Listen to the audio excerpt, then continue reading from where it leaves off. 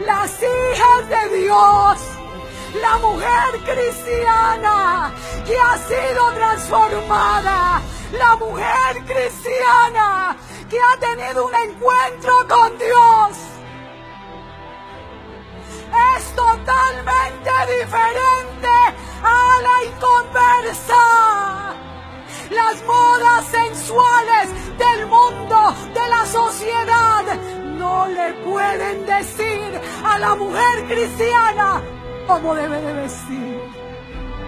La verdadera hija de Dios no siente necesidad de ponerse modas provocativas. Tampoco la necesidad de seducir a nadie.